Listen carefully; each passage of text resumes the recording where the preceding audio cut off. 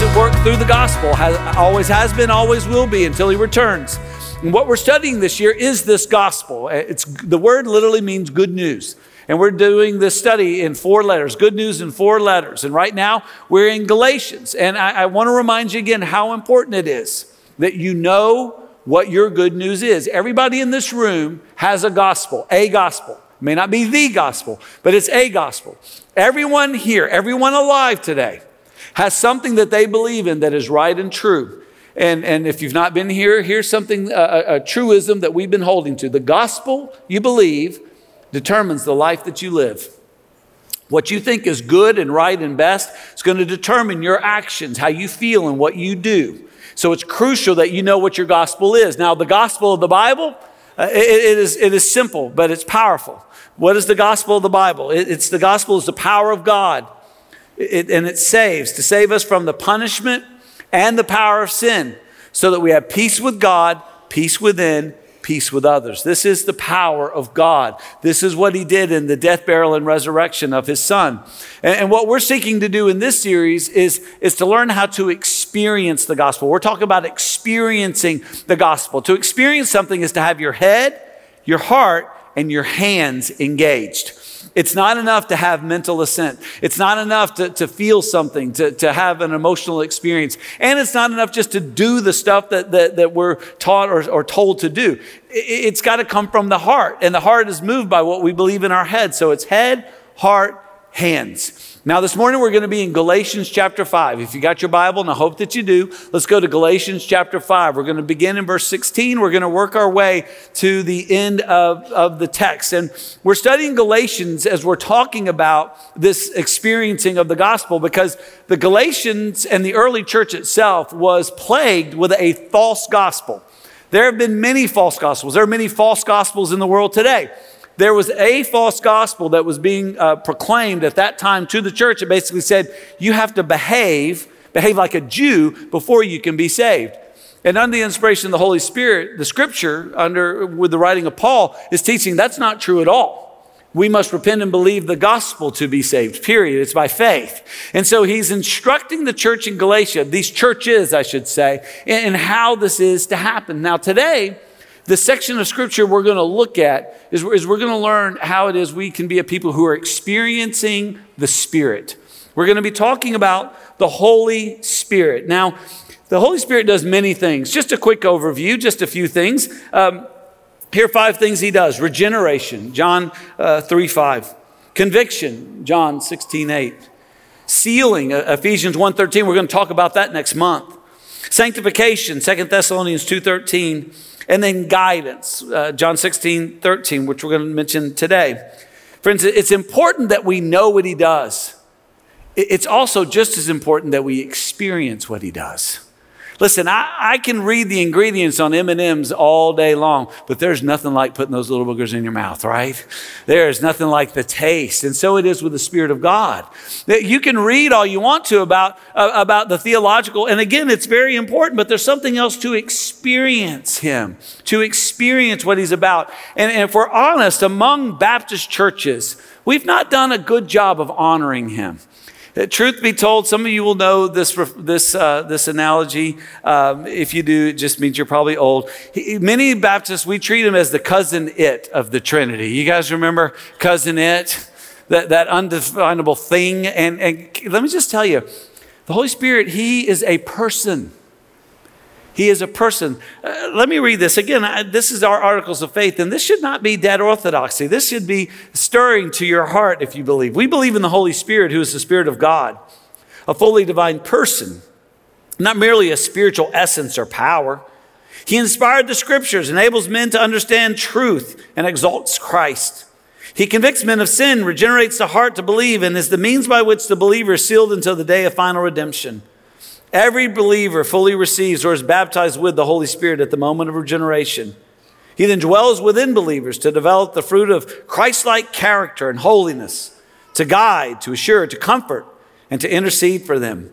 He empowers them for life and mission and equips them to serve God through the church by spiritual gifts. So again, friends, these are things we're to experience. These are not merely things to know. These are things to have as aspects of our life. And that's what our text helps us to know. And I hope that you'll get that today. So we're in Galatians chapter 5. Madison's going to come and read for us verses 22 through 26. Let's all stand together in honor of God's word. Again, we're in Galatians chapter 5. We're going to study 16 through 26, but Madison's going to read a pretty popular, pretty famous portion of our text today, beginning in verse 22. Madison, read that for us. But the fruit of the Spirit is love, joy, peace, patience, kindness, goodness, faithfulness, gentleness, self-control. Against such things there is no law.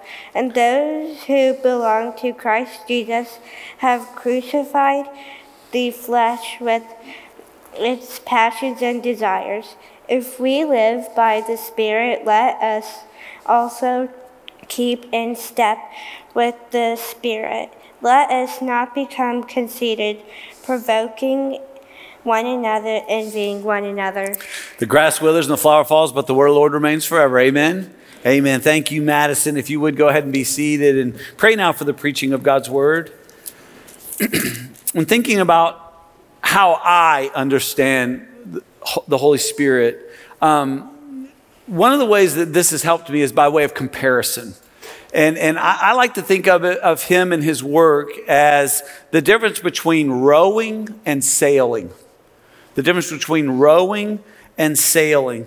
When you're rowing, you're doing hard work.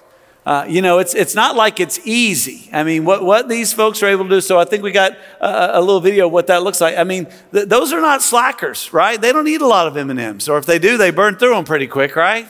I mean, these people are strong, and there's a rhythm to it, and there's certainly a form to it. And so rowing is hard work, but sailing may be even more difficult. Because sailing, it's not only hard work, but it takes skill. And so you look at these folks who are sailing, look at what they're doing here. I mean, they're getting those sails to where they can catch that wind.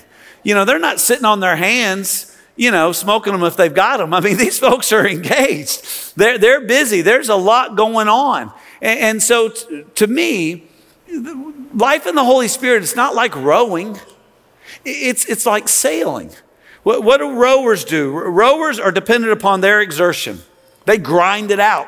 And that's what these false teachers in the Galatian churches were telling those believers to do. Hey, grind it out. It's all up to you. You got to do it. And again, there's a lot of people who claim to be Christians who have a life that they claim to be in Christ. And it's not Spirit-led. They're just rowing. They're just going through the motion. And it's hard work, don't get me wrong. But it's not Spirit-led. When we're Spirit-led, it's like sailing. And sailors are dependent on their skill and the wind. And so what the Bible teaches us to do is to utilize the skills taught to us in Scripture so that we align our lives in such a way that the Spirit of God is moving and we are in tandem with the Spirit, being moved by the Spirit. Now, it's hard work to set your sail to the Spirit. It's hard work to get in alignment with the Spirit. You can't just float there. You got to get there. And so what we're called to do is not passive. So as we're talking about the Holy Spirit, don't think that this is some passive activity. No, my friends, no. This is an active work. And so there's four things that happen when we're experiencing the Spirit that I think that we can see in our text today. So write down and remember these. The first one is this. Experiencing the Spirit causes a fight. It causes a fight. To be in a relationship with someone, to be walking with someone, it changes the way you experience life. And see, the flesh that we live in, we all are still, those of us who are redeemed in Christ, born again believers, Spirit-filled, we're still in the flesh. And the desires of the flesh are always battling against the work of the Spirit. And so we need to be ready for that fight. And we need to know how to fight. So let's look at verse 16. It says, but I say, walk by the Spirit, and you will not gratify the desires of the flesh. For the desires of the flesh are against the Spirit, and the desires of the Spirit are against the flesh. For these are opposed to each other, to keep you from doing the things you want to do. But if you are led by the Spirit, you are not under the law. The Spirit calls us to live in a relationship with Him, to live in dependence upon Him. And there's always going to be a battle. I underlined this in my Bible in verse 17. It says, these are opposed to each other. There is opposition. There is a fight that is always occurring in the life of a born-again believer, Spirit-filled believer, and the flesh. See, to walk in the Spirit is to gain direction and empowerment from the Holy Spirit so that, and I so appreciate what he says here, so that we do the things you want to do. All of us want to do what's best. And what is best? What is best is to live a life that has no regrets. That's a life that has peace with God. No one wants to look back on their life and regret the way they lived. When you're living a life that's at peace with God, according to what God has called you to do and to be, there's a peace with Him. And in the midst of that, having this peace with God, living out in His ways, we're able to accomplish His perfect plan. What's really hard is to be in a tough spot and not know it's God's will. You know what is easier? I'm not saying it's easy. You know what's easier is to be in a tough spot and to know God put me right here, right now. You know, it's one thing to be in a marriage and it be tough and you think, is this really where God wants me? Let me tell you, if you're married, that is where God wants you, all right? And He wants you to stay there. If you're in a job, you're in that job right now, you say, this is a tough spot. Here's what you can know, that God led you there. He may not keep you in that job. He's going to keep you in that marriage if you're going to honor Him. But what we need to know is when we are in a place where we have peace with God, because we've been led by God and we're living out in obedience to His word, we have peace within, no matter what our circumstances are.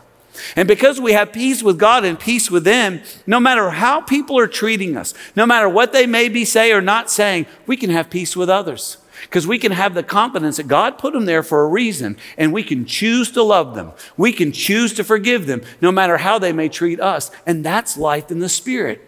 That's the best life. But you know, the flesh is always battling that. The flesh is always trying to tempt us to have it our way, always tempting us to hold a grudge, always tempting us to quit, always tempting us to get away from what God commands and what God desires, which is best. And so we've got to always be mindful of this battle that's going on and allow the Holy Spirit to do what He wants to do, to direct us, to empower us.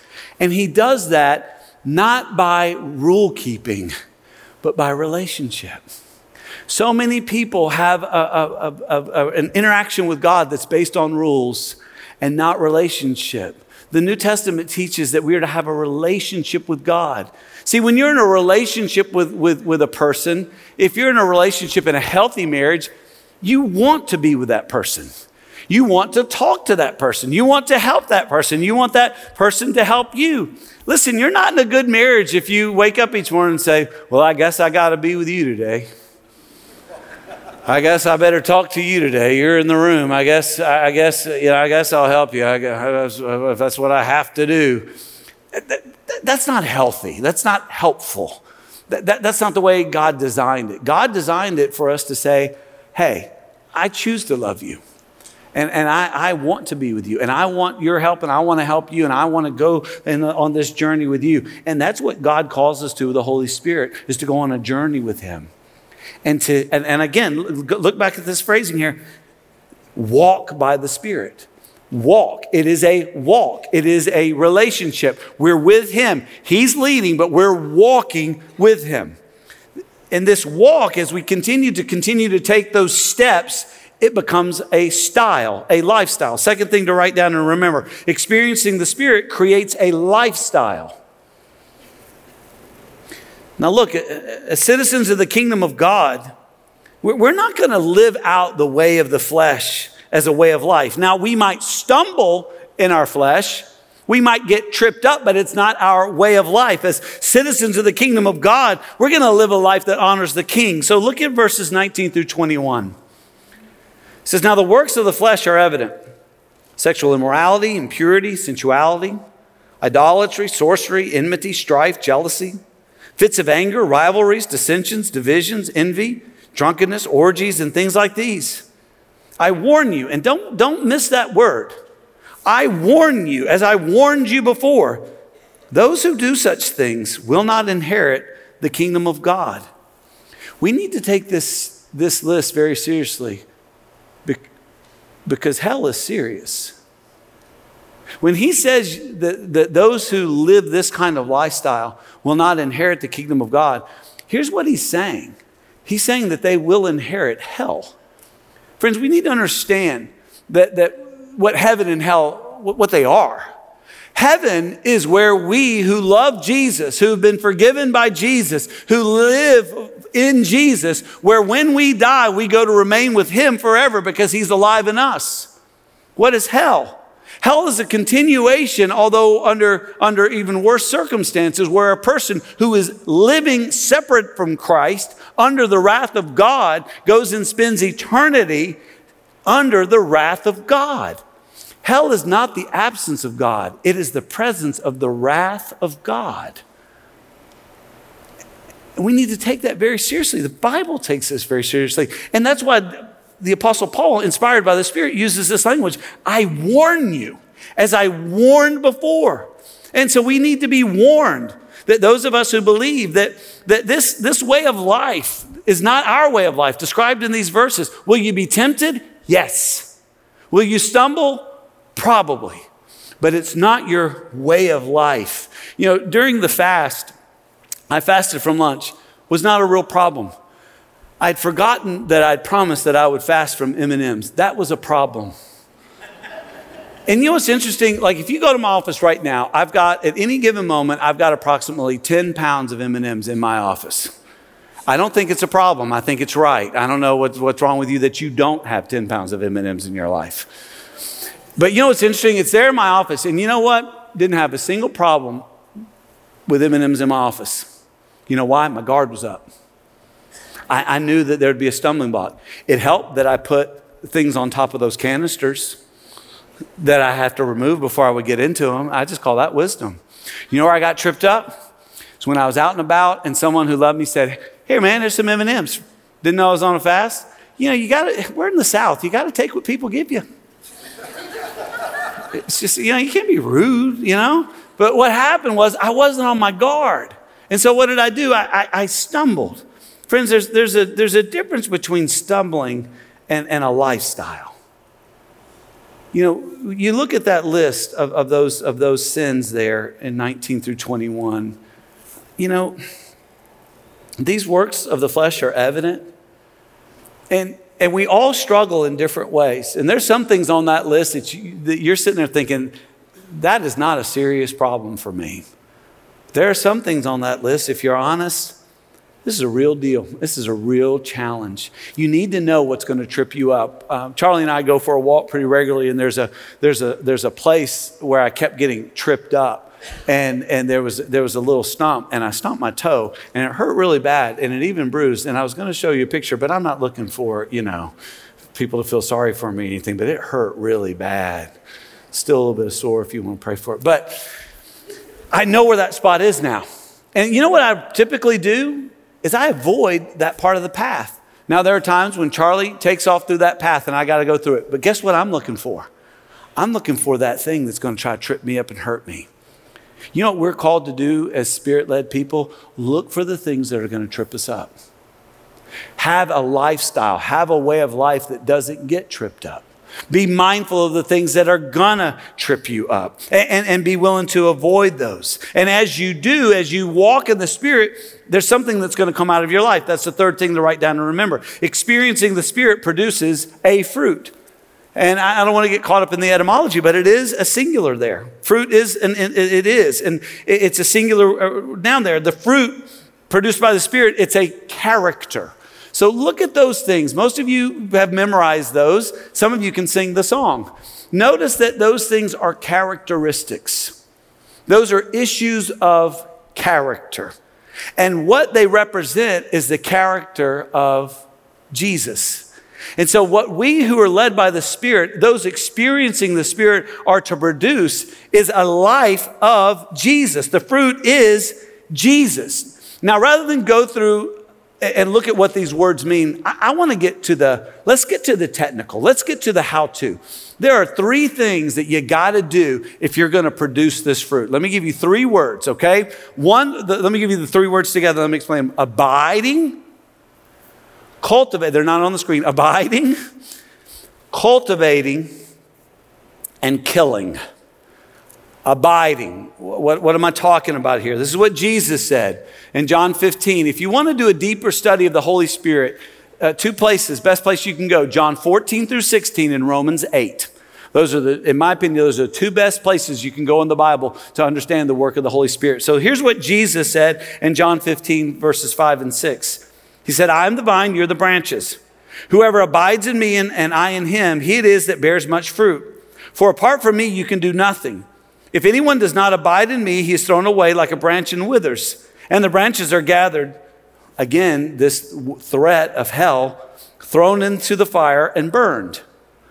It's very real in the scriptures. So how is it that we are able to produce the fruit of Jesus? It's by abiding in Jesus. And what's the analogy here? It's agricultural. Many of us have houses where we're going to have to cut back our bushes here at some point. Mine are getting crazy. And here's what I know. I'm going to cut off certain branches. And you know what? Those branches are going to die. You know what? If I cut those branches off and lay them next to the base of that bush, you know they're still going to die. They're not going to be fruitful. And so my point is this. Some of you are churchgoers and you're in proximity to Jesus, but you're not abiding in Jesus and you don't have life. The only way you can have the life of Christ is for you to abide in Jesus Christ, for him to be alive in you and you to be alive in him. And when he's alive in you, you begin to live like him. And so we must be abiding in Jesus, but then we must be cultivating the character of Jesus. Cultivating the character. So Luke 13, I'm going to put up verse 8, but this is the back end of a parable. Let me read the parable to you, and then let me explain verse 8. Jesus said, a man had a fig tree planted in his vineyard, and he came seeking fruit on it and found none. And he said to the vine dresser, look, for 3 years now I have come seeking fruit on this fig tree, and I find none. Cut it down. Why should it use up the ground? Now, what did the vine dresser say? What did the servant say? He answered him, sir, let it alone this year also, until I dig around it and put on manure. What's he saying here? 3 things. First of all, you got to give it time. To produce the fruit of the Spirit takes time. When I was born again and I was saved, I had a violent mentality and a foul mouth.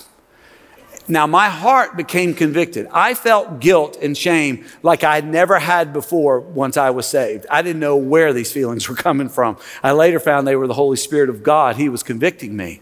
But you know, it took a while for me to clean up my mouth. It took me a while not to want to fight everybody. It took some time. It takes time. But one of the things you got to do, and what he said was, I want to dig around it. What was he doing there? He was finding out what was wrong. He was looking to see if there was something that was sickening or contaminating the vine. And what we've got to do is that we've got to understand it's going to take time, but we also need to be mindful of the things that are sickening our souls, the sin that so sickens us. And we need to dig it around and we need to dig it out. And then notice the last thing he does is that he puts on manure. What's he doing? He's feeding it. He's providing nourishment. We must nourish our souls with the Word of God and the people of God and the work of God. We talk about the disciples' life and the disciples' life cross. You saw this back in August. We spent a month and a half talking about this. What does this look like? Well, at the heart of the cross is gathering for worship. The base is equipping.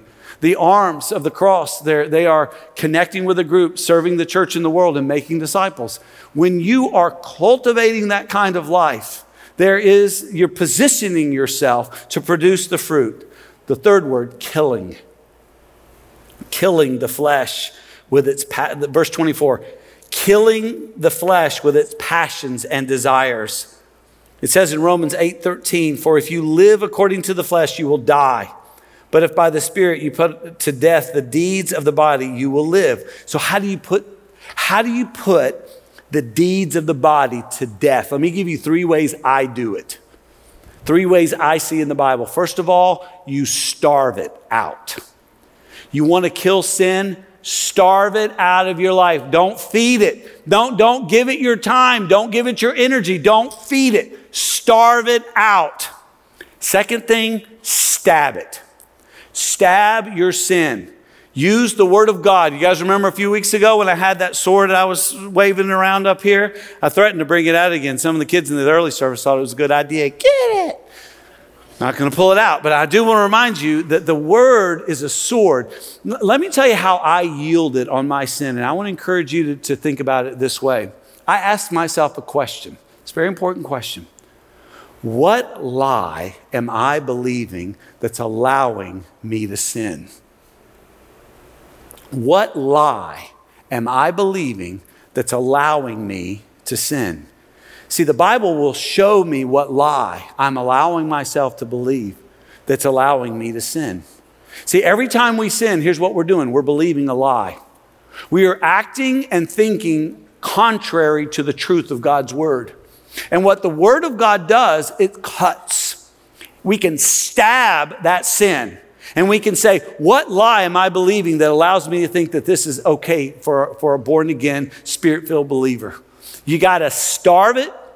You got to stab it. And then you got to seek help with accountability. Men, you need men in your life that know where you struggle. Ladies, you need other women in your life that know what your struggle with sin is. And you need to be able to confess your sin. You need to pray for one another about your sin. You need to be able to overcome. Men with men, women with women. That's why we're having this men's event this Wednesday, ladies next Tuesday, because we want to be killing sin. As John Owen said, John Owen, the great Puritan, what did he say? Be killing sin, or sin will be killing you. Kill it. Kill it. Last thing. Experiencing the Spirit demands, and we changed the outline here. We wanted to be mindful again of this personal pronoun. We're not talking about it. We're talking about a him. And so we're talking the fact that experiencing the Spirit demands His direction. His direction. The Holy Spirit is calling us to stay in line with Him. He's guiding. He's calling out the cadence. When I was in high school, I was a part of something, and I don't even know if they do it anymore. It's probably not even politically correct to do it anymore. It was called Boys State. Boys State. And it was biological males, I know we have to say that these days, that went for a week, and we acted out government policy and practice. The first thing we did, the first 3 hours we were there, they taught us to march. They put us in units of like 50. And for 3 hours, they taught us how to get lined up and to march all over the campus. And there was somebody screaming, left, left, left. Some of y'all know what that means. That means you step with your left, then you step with your right. And we did this all week long. Now, I will tell you, it was pretty cool every now and then to look up and see like 20 or 30 units all marching together. And this is the way we're supposed to live. Look at this. Look at verse 25. This language here is very, very important. It says, if we live by the Spirit, let us also keep in step with the Spirit. I want to show you a difference here. Go back to verse 16. It says there that we are to walk by the Spirit. That word walk and this word keep in step, they are not the same word. This phrase that we're using here that's translated keep in step with the Spirit, it is a single Greek word. I'm going to put it on the screen for you. It's the word stoicheo. Look what it means. To move in a line or row with others. The picture is soldiers walking in a line and step with their commander. Jesus is our commander, and the Holy Spirit is calling out the cadence. He's calling out how it is we are to walk, how we are to keep in step. Left, left. Now, what is the left, left, left, right, left? It's the Word of God. We walk in accordance to the Word of God. We keep in step with the Spirit of God. And when we do, we won't do verse 26. So when we're walking in step with the Spirit, we won't, first of all, become conceited. Friends, it's impossible to be a Christian and be conceited. Christians should be, if they're in their right minds, the most humble people on the planet. It's often the reason why we're criticized, by the way, because there are those outside the church say, well, why do y'all have sinners? Why do y'all have messed up people? Just a heads up, it's rules for getting in. You have to admit you are. So if you're a person who says, hey, I'm perfect, I don't ever sin, you can't be a member of our church, and you can take your lying self to some other church where they'll lie to you. That is not right. Don't leave, by the way. Just stop lying to yourself, all right? So what happens there is that we understand that we're not saved because we're good. We're saved by God's grace. We understand that God's design was harmony, it was perfection. But we live in a world of brokenness, and we cause brokenness. Why? Because we sin. But the good news, the gospel, is that Jesus Christ came to die for that sin. And so now he has won the victory over the power and punishment of sin, so that we are free to pursue and recover God's design, not because we're strong, but because Jesus is. Not because we're smart, but because Jesus is. Not because we've been able to overcome and pay for our sin, but because Jesus has. So we have no place for conceit. We have no place for arrogance. We have no place for it. The other thing we don't do is by provoking one another. We don't stand in condemnation over everyone else, telling everybody else what they ought to do. There is nothing worse than doing your best and having someone tell you what you ought to do. You know, if you're on a diet right now and it's going well for you, great. I don't care. Don't tell me about it. I love you. I love you with all of Jesus in my heart. I don't care. I'm going to eat M&Ms and I'm going to do my best, all right? Now, if you're in my men's group and you got something to say, I'm listening, but not really. What we need to understand is that there's no place for provoking. There's no place for always being in other people's business. Look, we've got enough in our men's group and in our lives. We don't need people provoking us. A friend of mine, I think his full-time job is sending me reels. And I die laughing at every single one of them. And so he sent me this one, and I thought, this is exactly what the scripture's talking about. Look at what Gordon's having to deal with here. Watch this with me. Gordon, man, hey, what you did? Look, Randall, just get your paws out of here. Randall, just go, you threw dirt in my face. Just mind your business. I'm saying, like, if you use a shovel, look, you can just ease back. Ease all the way back. Listen. This is how I live, bro. I don't just listen, Gordon, I've been burying bones. I can give you some tips. Oh, Father God, Randall, stop. Go find some business, man. Go get walked. That's what we need to tell the world. Go find your business and go get walked, because what you're trying to tell me to do is not going to work. And what was happening in the church in Galatia is these worldly people were coming in and telling them, no, you got to keep all these rules. We know what we're talking about. You need to do this on the 8th day. You need to have these kind of practice. You need to go over and over. And the Holy Spirit saying, no, go get your business. Stop provoking everybody with junk that has nothing to do with what God is saying. What has God said? Walk in the Spirit. Keep in step with the Spirit. It's not about keeping rules. It's not about doing better than everybody else. It's not about judging everybody else so that you're conceited. It's not about provoking. And it's not about envying one another. And that's the third thing that you see here. And what happens is when you are living out your standard, or you're trying to live up to what the world has and says, here's what always happens. You're never content. Because someone always has it easier and someone always has more. And what does that produce? Envy. You know what the Christian is able to enjoy? Contentment. Because you know what we can know? We are where we are by the grace of God. It could be a whole lot worse. Could it be better? Maybe. But here's what I know for certain. Those who have walked with the Spirit of God are able to look back and see the hand of God that has been at work. And we can see the provision of God. And you know what that produces? Humility. It doesn't produce a, let me tell everybody else how great I am and how they should be like me attitude. And it doesn't produce envy. It produces humility, not conceit. I appreciate what John Newton said, and may we all be able to say this. I am not what I ought to be. I am not what I want to be.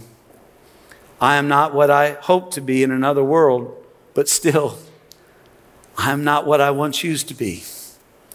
And by the grace of God, I am what I am. Do you hear the humility and the contentment and the peace? That's what comes to a person who's keeping in step with the Spirit. They're not envious. They're not conceited. They're not calling out other people. There's peace. Peace with God, peace within, peace with others. And here's what I know. Some of you don't have it. Some of you are religious people. Some of you are non-religious people. It does not matter. In either case, you're living on your own, self-dependent lives. And you're under the wrath of God. And you need to be forgiven. You need to be saved. You need to experience the gospel. Freedom, salvation from the power and punishment of sin. So that you can live in the Spirit. Now, some of you are born again believers. Let me ask you. Does what we looked at today, does that describe your life? I mean, just look at the fruits of the Spirit. Look at those characteristics. Look at those sins that Paul warned about. Here's what I know about all of us. We're battling the flesh if we're honest believers. And we all need help. So I want to encourage you today. We're going to have some leaders here at the front. If you're not in a men's group or a women's group, you need to talk to somebody. Come talk to them. If you are in a men's group or a women's group, you need to talk with your group about your stuff and your sin. And we need to love each other and care for each other. And we need to be killing this stuff so that we can abide in Christ. Amen? Let's stand together as we pray. Care leaders, if you don't mind, come forward. Let's pray. Father, you are so good to us. You bring about transformation of life by your power, Holy Spirit, and it's to your glory. Lord, we know it happens by what Christ has accomplished on the cross and his resurrection. So we're excited about celebrating that on Easter, and we want to be sharing that. But Lord, I know that there are some who've never experienced this salvation, and I pray that today they'll come and talk with a leader before they leave. Pray they'll go out to the hall, maybe go to Guest Connect and find someone that can talk with them and pray with them there. But Lord, there's a lot of us here who just need to cry out, help. We need your help to be honest about where our struggle is, to be honest about where the stumble has happened. And we need to be in community to give help. So Lord, call us to what it is that you desire us to be. Bring glory to your name that we might be like Christ. In Jesus' name, amen.